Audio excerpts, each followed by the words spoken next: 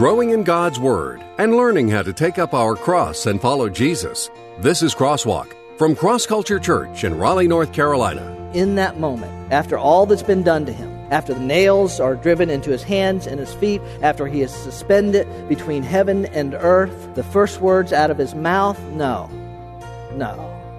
I did not just hear him say that. Father, forgive them? Father, forgive them?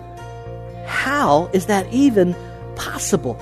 It's Resurrection Sunday, or as most of the world knows it, Easter Sunday. What started on Friday with the crucifixion of Jesus Christ, and what probably appeared to be the end of the Jesus movement, ends triumphantly early Sunday morning, when Jesus Christ came out of the tomb and showed all the world that sin, death, and Satan were defeated. You can't really talk about the cross without talking about the empty tomb, and you can't really talk about the empty tomb without talking about the cross. Those two events, separated by 3 days, are eternally linked, and they are the key to our eternal life. 2,000 years ago, when the fog rolled in and it seemed like the message was Christ defeated. But then the third day came, and the fog lifted, and the message was Christ defeated the enemy. Hello and welcome to Crosswalk.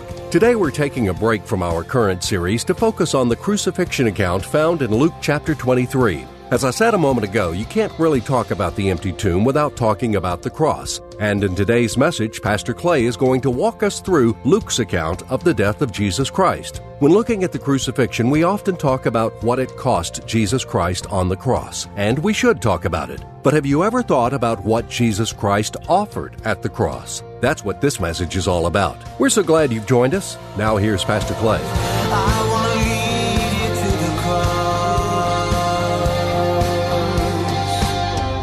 Today is a celebration. It's a day of celebration. It's a celebration that had its culmination in the empty tomb, right? That's what today's about. That's what we talk about. It's a celebration that has its culmination at the empty tomb. But it's a celebration of a victory that was won on an occupied cross.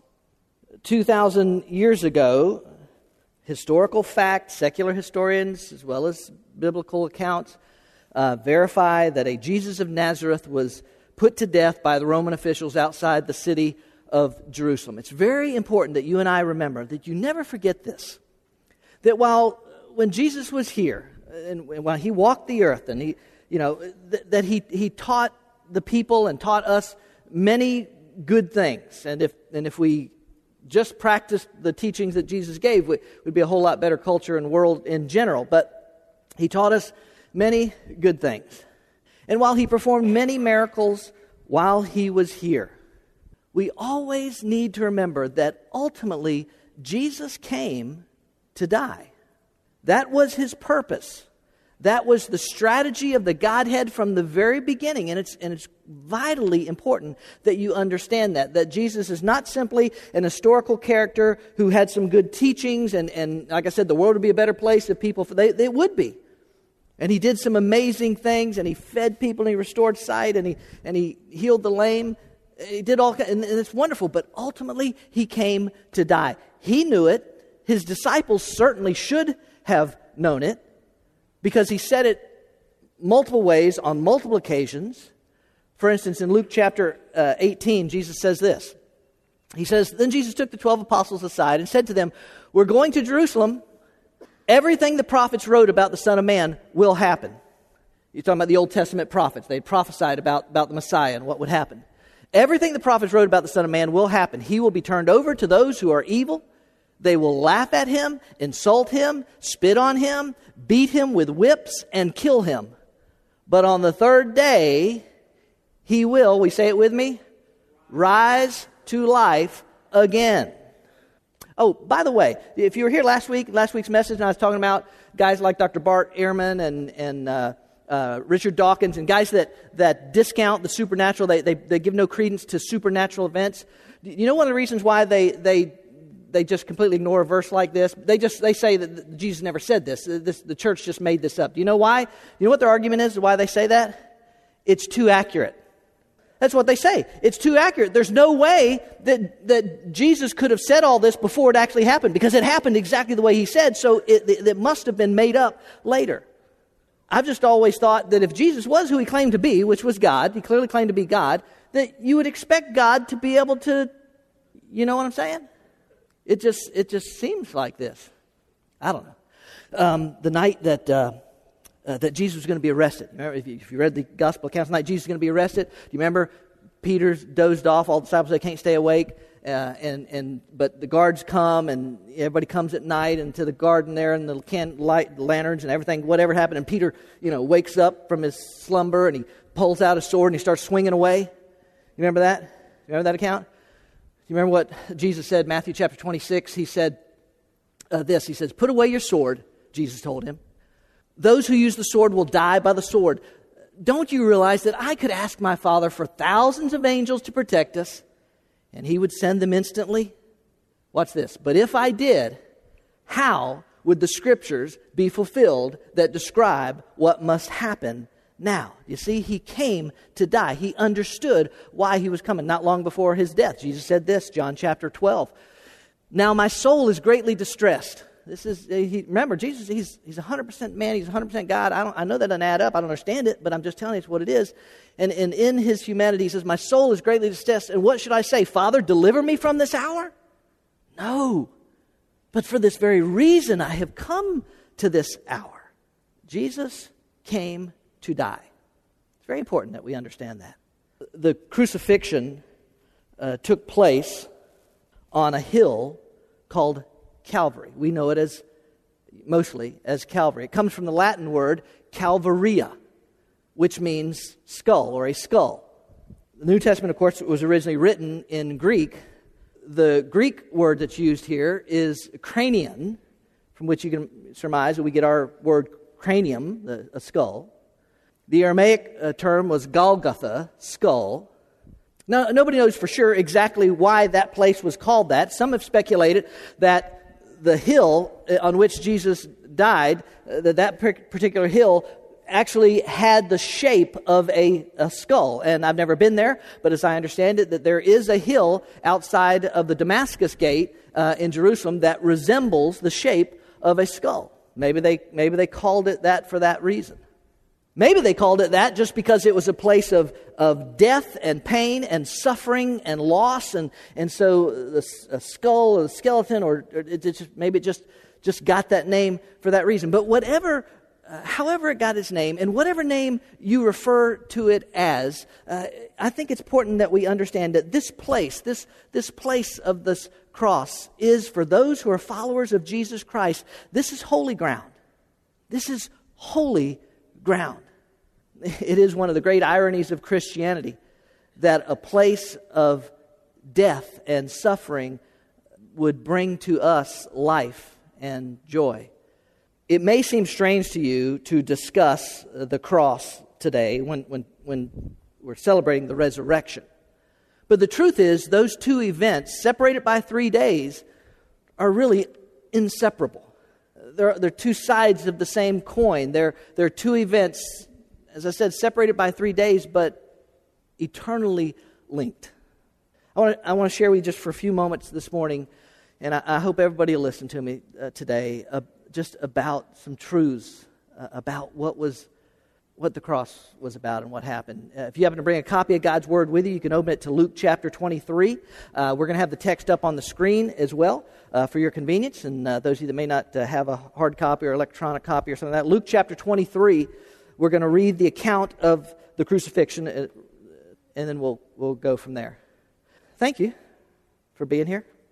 Luke chapter 23. We're going to begin this morning in, verse 33, right? Okay, here we go. Watch this. "When they came to the place called the Skull, there they crucified him, and the criminals, one on the right and the other on the left. But Jesus was saying, 'Father, forgive them, for they do not know what they are doing.' And they cast lots, dividing up his garments among themselves. And the people stood by, looking on. And even the rulers were meaning the religious leaders, were sneering at him, saying, 'He saved others. Let him save himself if this is the Christ of God, his chosen one. The soldiers also mocked him, coming up to him, offering him sour wine and saying, if you're the king of the Jews, save yourself. Now there was an inscription above him, this is the King of the Jews. One of the criminals who were hanged there was hurling abuse at him, saying, are you not the Christ? Save yourself and us. But the other answered and rebuking him said, do you not even fear God, since you are under the same sentence of condemnation? And we indeed are suffering justly, for we are receiving what we deserve for our deeds. But this man has done nothing wrong.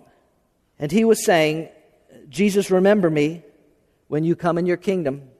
And he said to him, truly I say to you today, you shall be with me in paradise. And it was now about the 6th hour, and darkness fell over the whole land until the 9th hour, because the sun was obscured and the veil of the temple was torn in two. Jesus, crying out with a loud voice, said, Father, into your hands I commit my spirit. And having said this, he breathed his last.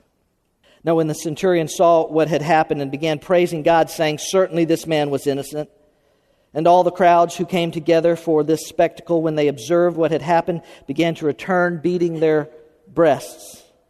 And all his acquaintances and the women who accompanied him from Galilee were standing at a distance, seeing these things. Will you pray with me this morning? Father, I honestly do believe that this is holy ground.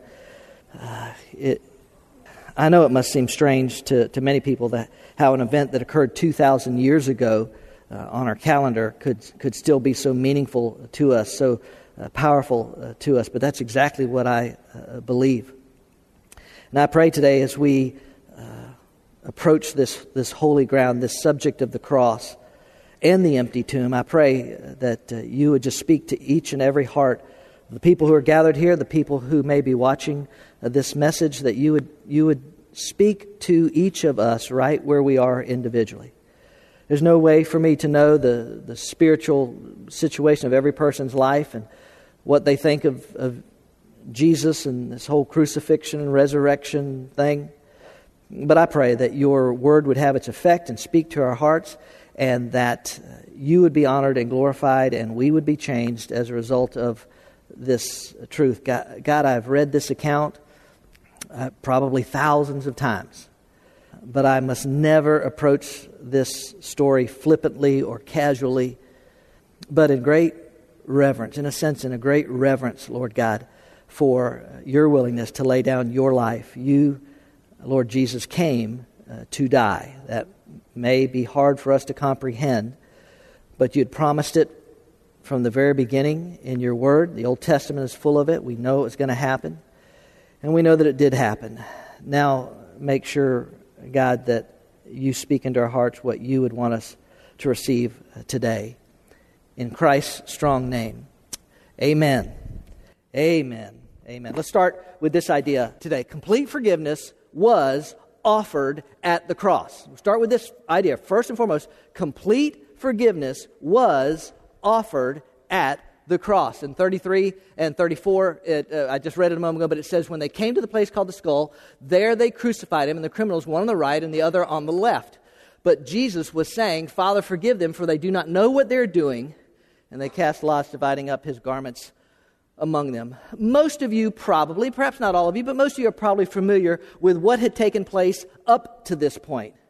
Most of you perhaps know of the false accusations that were made against him, the illegal arrest that was made in the middle of the night. You probably know up to this point he has been falsely accused, he has been arrested, he has been mocked, he has been ridiculed, he's been laughed at, he's been spit upon, parts of his beard have been ripped out, he has been beaten with a whip containing at the ends pieces of jagged bone and or metal, beaten practically to the point of death, as the description goes.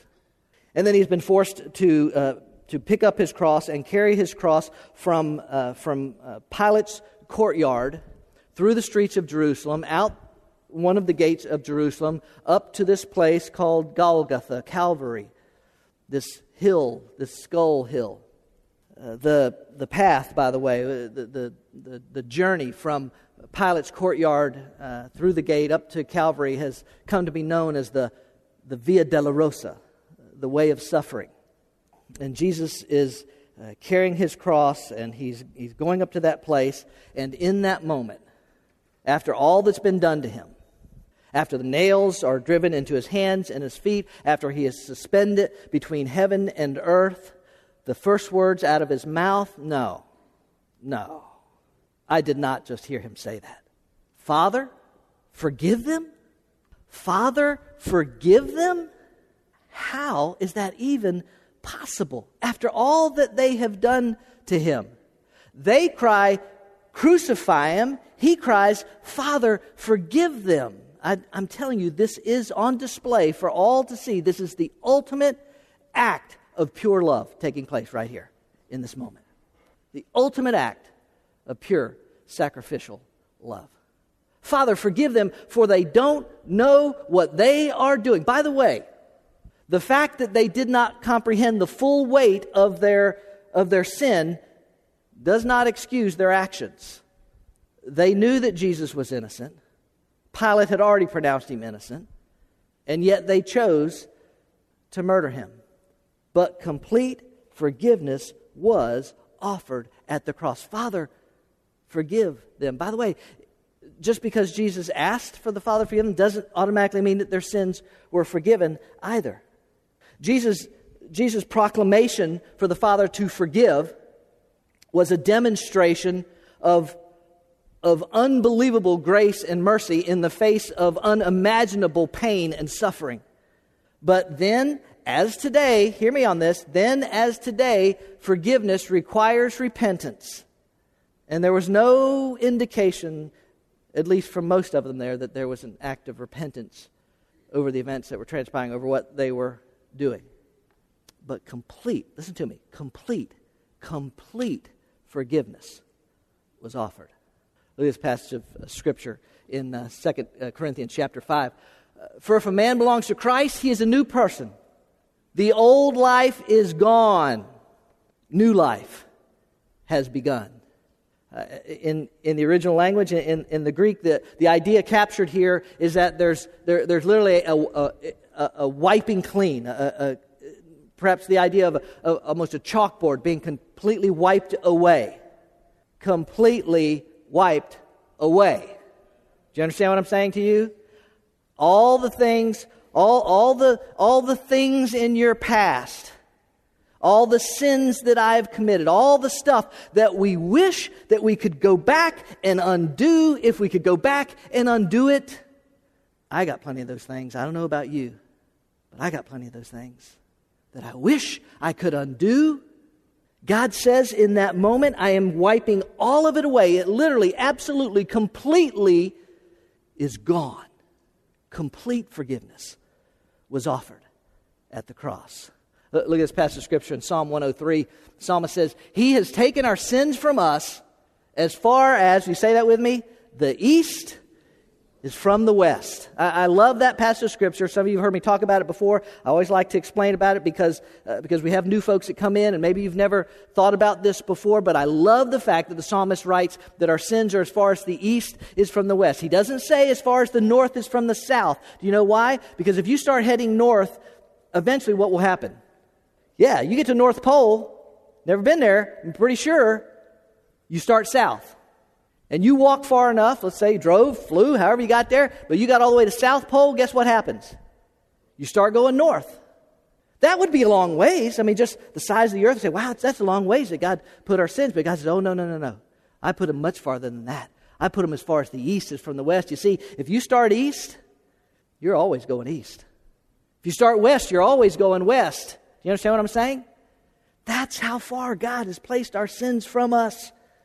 And this is one sinner that is incredibly grateful that God has done that. The prophet Isaiah chapter 43, he says, this is God speaking, he says, even I am the one who wipes out your transgressions for my own sake, and I will not remember your sins. You know, that if God would say that about our sins, listen, I'm just throwing this out there. It might be a good idea for us to maybe take that advice from time to time. You know what I'm saying? Because I know that many of us sometimes struggle with the sins that we've committed in the past. And we understand theologically and intellectually that God has forgiven us, but it's just hard for us to let go of this. Maybe you ought to practice what God preaches and practices. Because the next time that you've confessed and you've asked God to forgive you and you know He's redeemed you and restored you, and then it comes up again, right, in prayer time. Am I talking to myself? But it's like, God, I remember and I don't know why, and please forgive me for X, Y, Z. And God says, what X, Y, Z? I've remembered your sins no more. Why do you keep bringing it up? Complete forgiveness. Listen, I don't know. Like I said, it's impossible for me to know every person, every situation, where you are in your life and what's going on in your life. But I'm just saying to you today, first and foremost, understand that complete forgiveness was offered at the cross. Here's the second idea this morning. Complete forgiveness was rejected at the cross. Let me pick it up in verse 35. And people stood by looking on, and even the rulers were sneering at him, saying, he saved others, let him save himself, if this is the Christ of God, the chosen one. And soldiers also mocked him, coming up to him, offering him sour wine, and saying, well, if you're king of the Jews, save yourself. Now there was also an inscription above him, this is the King of the Jews. And one of the criminals who were hanged there was hurling abuse at him, saying, are you not the Christ? Save yourself and us. Complete forgiveness was rejected at the cross. There's quite a host of personalities gathered there that day, aren't there? You got the religious leaders. And remember, in the Jewish culture, the Romans were in power, the Romans were in control, but Rome would tend to let countries, in some respects, have some of their own rulership, some of their own leadership, as long as they towed the line and did what they're supposed to do, Roman concern. And because Israel was a theocracy, it was supposed to be based on God, and He was their government, He was leading, there were these religious leaders. And the religious leaders, of course, if you're familiar with the story, they're the ones that they couldn't stand this radical rabbi who was bringing ideas to the people that conflicted with what they were trying to teach the people. And so they're getting him out of the way. They got to get him out of the way. And so they've pressured Pilate, and they've threatened to go to Rome and tell Caesar that Pilate's letting insurrection rise up if he doesn't do something. And so Pilate wilts under the pressure, and he crucifies Jesus, even though he's declared him to be innocent. And they're right there, man. They follow him right to the hill, and they're right there at the cross as he's dying. And the text says that they sneered at him. Y'all say that word, sneered at him. In Greek, I want you to see this. I know it's not a Greek lesson, but in Greek it is ekmukterizo. It doesn't mean anything to you except understand this. Ekmukterizo comes from the root word mukter, which means nose. Translated sneer, ekmukterizo, comes from a root word that means nose. Listen to me. They literally were thumbing their nose in the face of God. Oh, he thinks he's the Messiah. He thinks he can save people. Well, let him save himself if he's the Messiah. Let him come on down off that cross. Come on down off there. In the face of God. The religious leaders, to me, are an example of people that they don't need a cross. They don't need a crucifixion. They don't need a Savior. They're good enough on their own to gain God's approval. They're good enough on their own to get to heaven. They can do enough good works. They can be a good enough person. They can keep enough rituals or show up for church enough times or give enough money or keep all the do's and stay away from all the don'ts. And as long as I do all that, me and God. The only problem with that, maybe you've seen this, Isaiah chapter 64. And all our righteous deeds are like a filthy garment. In other words, when the good that we do, God's certainly not anti-good, all right? Do good. But when that good is the basis on which we think we're going to gain God's approval, or somehow we're going to earn our way into eternity, into heaven, and whatever all that will be, that somehow that I'll be good enough, or I'll do enough good, or somehow it'll balance out maybe some bad in my life. The idea, God says it's like a filthy, it's garbage. It's garbage. And then, of course, there are the soldiers, right? You read the account. The soldiers are there, and they begin to mock him. Now, listen, can I tell you to you? The soldiers could care less. Man, they crucify people all the time. The Romans were proficient at it. They crucified lots of people, but they probably had never crucified anybody in which Pilate had ordered for a placard to be placed above his cross that said, King of the Jews, put it in 3 different languages. By the way, I think that's why the account said, I think that's why Luke says that verse right after it says that the soldiers were mocking him. Because that's how they knew. This is your king? This is King of the Jews? Jeez, dude, come on down off that cross. You're a king. Soldiers, to me, represent the people that just find the whole thing silly, right? The whole God, Jesus, resurrection, empty tomb, the whole thing's just silly. It's just a waste of my time. Why would I want to bother with that? Why do I, it's not even... And there are plenty of people, plenty of people like that. Maybe you've been that place. Maybe you're at that place in your life now. That's just silliness. Look at this passage of Scripture, 1 Corinthians chapter 1. For the word of the cross is to those who are perishing, what? Foolishness. That was the soldiers. That's lots of people I've met. Okay, cross, Jesus, stuff. It's foolishness to those who are perishing. They don't get it. And then, of course, there is the thief, right? The thief who is hurling insults and abuse at him.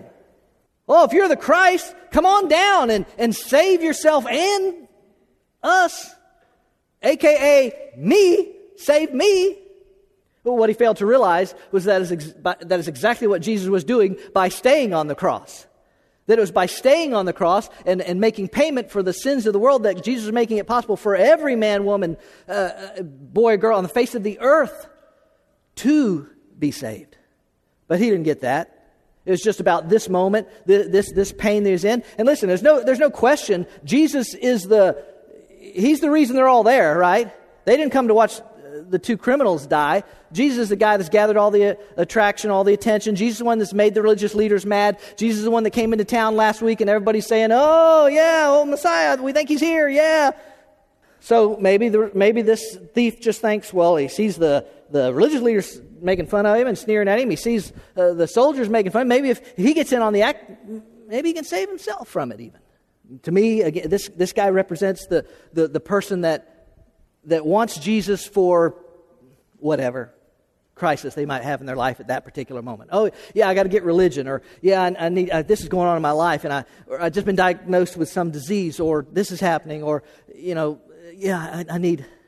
But with no indication of an actual commitment or a desire to follow, complete forgiveness is being offered. And it was then, and it is still today at times, being rejected. Thomas Jefferson was a man like this. Thomas Jefferson was a farmer, a diplomat, a man of great intelligence and intellect. He was a very strong believer in religious freedom, and even believed in his idea of God. He believed in the person of Jesus, the reality of Jesus. He believed in the teaching of Jesus, but he did not believe in the supernatural aspect of Jesus. He did not believe in the miraculous, as some of those I described last week. He did not believe in a literal, physical, bodily resurrection from the grave. So you may not know this, but Thomas Jefferson actually wrote his own version of the gospel, his own gospel account. Thomas Jefferson's gospel account ends with this paragraph. Now, in the place where he was crucified, there was a garden, and in the garden a new sepulchre, wherein was never a man laid. And there laid they Jesus, and rolled a great stone to the door of the sepulchre, and departed. The end. That's where Thomas Jefferson's gospel account ends. With Jesus dead and cold and in the grave, and you and I without any hope at all. It is rejected. Joe Newton is a friend of mine. We live, our families live next door to each other in seminary, and we've remained friends through the years. Joe pastors a church in Jacksonville, Florida now. Cindy and I stopped and had dinner with Joe and Lori a few weeks ago. We were down there in Jacksonville, Florida, and Joe, and it reminded me of this story that Joe told me several years ago about a woman that had been invited by a church member to attend with their church group to attend the Passion of the Christ when it opened a few years ago. And the lady went. Joe was telling me that not long after they went to see the film, he ran into the lady, and he asked her what she thought of the film. Her response was, "Oh, I like Jesus Christ Superstar much better. It's much funnier." Ladies and gentlemen, I freely admit to you, I have no idea how someone can watch a film like that and come to that conclusion. But I'm just telling you that the cross is rejected for various reasons. I was doing a revival one time out near the coast, out near Morehead City, a little church out there. And I was doing a week revival, and one of the nights of the revival, a guy came in to church that was like the town bad boy. And you know what I'm talking about? In the small town, you have like the town bad boy, bad Leroy Brown or something, you know, like the town bad boy Billy Bob, because it's country, so it wasn't Leroy Brown. It was bad boy Billy Bob. And I mean, like, he is bad. He's like just constantly getting drunk and getting in fights, and he's just got this reputation as the town bad boy. Y'all know what I'm saying? Y'all know what I'm talking about? Y'all know? Okay. All right. So one night of the revival, bad boy Billy Bob walks into church. And I found all this out later, but apparently everybody in the church is absolutely aghast. They're just shocked that bad boy Billy Bob would come to church for the revival. Number one, because he apparently never wanted to have anything to do with church. But number two, sadly, they couldn't imagine who would have invited bad boy Billy Bob. But here he came. And then he comes in and he walks down to the front, sits on the front row. Some of y'all don't know what that's like, do you? It's good on the front row, I'm telling you. Anyway, Billy Bob sits on the front row.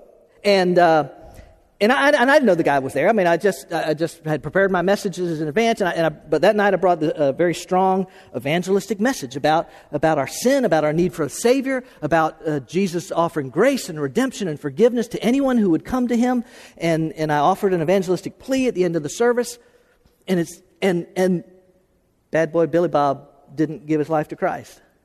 He didn't come forward during the invitation. As far as I know, he didn't give his life to Jesus Christ. After the service, the pastor is coming up and he's telling me about bad boy Billy Bob was there, and he said something that's just always stuck with me. He said, bad boy Billy Bob came to church and he even sat on the front row. And listen, it was intimidating in this church to sit on the front row. Y'all think it might be intimidating? Y'all sit back. Because here's the deal. It was like an elevated platform, like maybe about this high, but it's a small little church, and it literally can't be more than at the maximum 2 feet from the platform to the first row. So the preacher's like all up in your face. I mean, sweat and spit. It's like being at a WWF match or something, on the front ringside, and it's just, And there he was, and he said something. The pastor he said Billy Bob. He said he wouldn't have even had to he wouldn't even had to walk in the aisle. He could have just taken one step, and he could have given his life to Christ, and he could have been saved. And then he said this. This is what's always stuck with me. He said he was just 2 feet from heaven, and I've thought about that, and I thought, I wonder how many people someday at the judgment seat of God will have sat in a church or heard a neighbor share or a coworker or somebody share the message of Christ with them. And all they have to do is receive Christ as their Savior 2 feet from heaven, but on the road to hell. Complete forgiveness is rejected by various people for various reasons. Let me give you a reason. If you've never accepted Christ as your Savior, let me give you a reason to accept. God loves you. He really does. And all the evidence, all the proof you ever need that He does is hanging on that cross. I know I got to close. Let me go to the third one real quick. Complete forgiveness was asked for at the cross. Verse 40 says this, but the others answered, rebuking him, said, the other thief, do you not even fear God, since you're under the same sentence of condemnation? And we indeed are suffering justly, for we're receiving what we deserve for our deeds, but this man has done nothing wrong. And he was saying, Jesus, remember me when you come in your kingdom. By the way, some of the other gospel accounts tell us that initially both thieves were railing on Jesus. Both thieves were ridiculing Jesus on either side of him.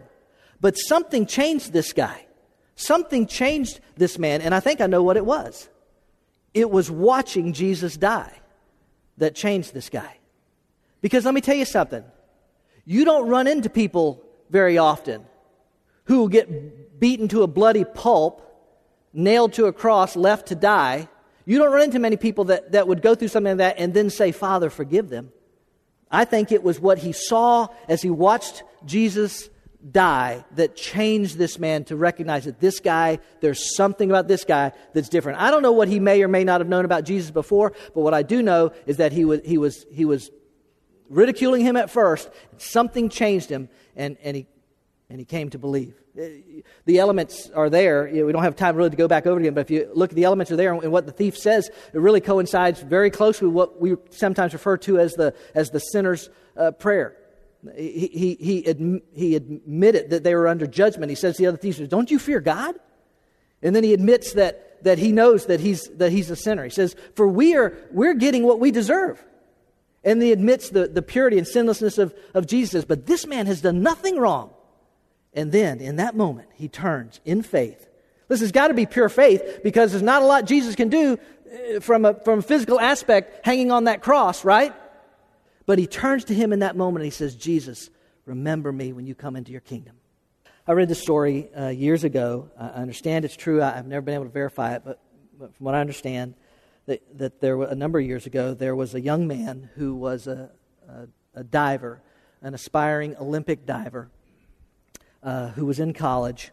He was raised in an atheistic home where God really had nothing to do with their home, and he had no spiritual influence in his life other than one young man that he had met and grown up with, who was a committed follower of Jesus Christ and who would often talk about Jesus and what Jesus had done for him, and he would often share what we refer to as the gospel.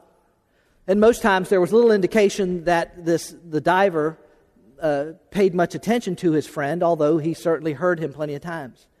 One night, this young man hadn't had an opportunity to get in his practice time during the day because of whatever reason. And so he went down to the pool there at the university at night. He was going to do some diving at night. He went in, and the lights were all off, but the room, the gym, whatever you call it, where the pool was, had a number of skylights in it, and there was enough moonlight coming through that night that he could see to walk, down to the diving board. And he climbed up to the highest board, and according to the story, he comes to the end of the board, and he turns around as the divers do, and he getting set to dive. And as he's preparing to dive, he lifts his hands up, and apparently, because of the moonlight, his body made the shadow of a cross on the wall that he was looking at. And rather than complete his dive, the young man fell to his knees right there on the diving board and gave his life to Jesus Christ. All that the guy, his friend, had been saying to him, it all just came rushing in, and God's Spirit just moved on this young man, and he committed his life to Jesus Christ.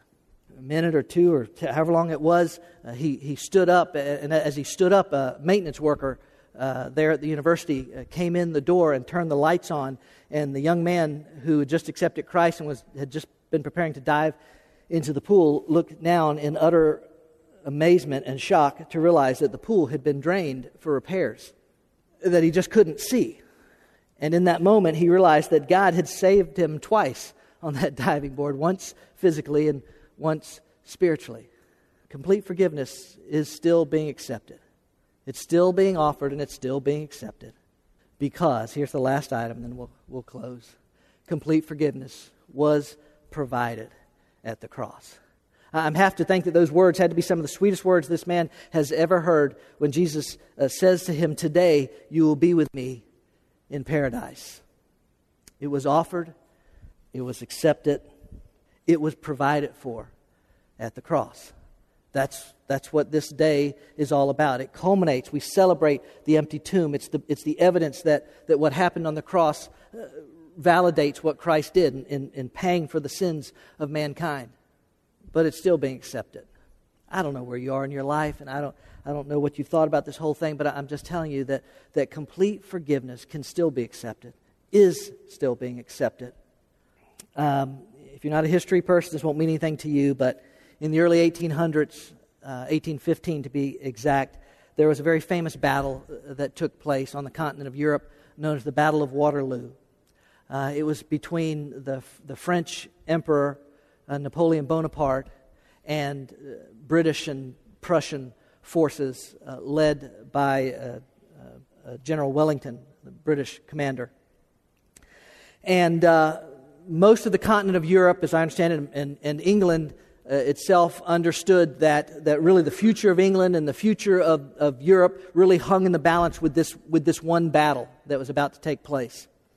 And so, everybody obviously wants to know, but there's no telegrams, no telephones, obviously, in those days.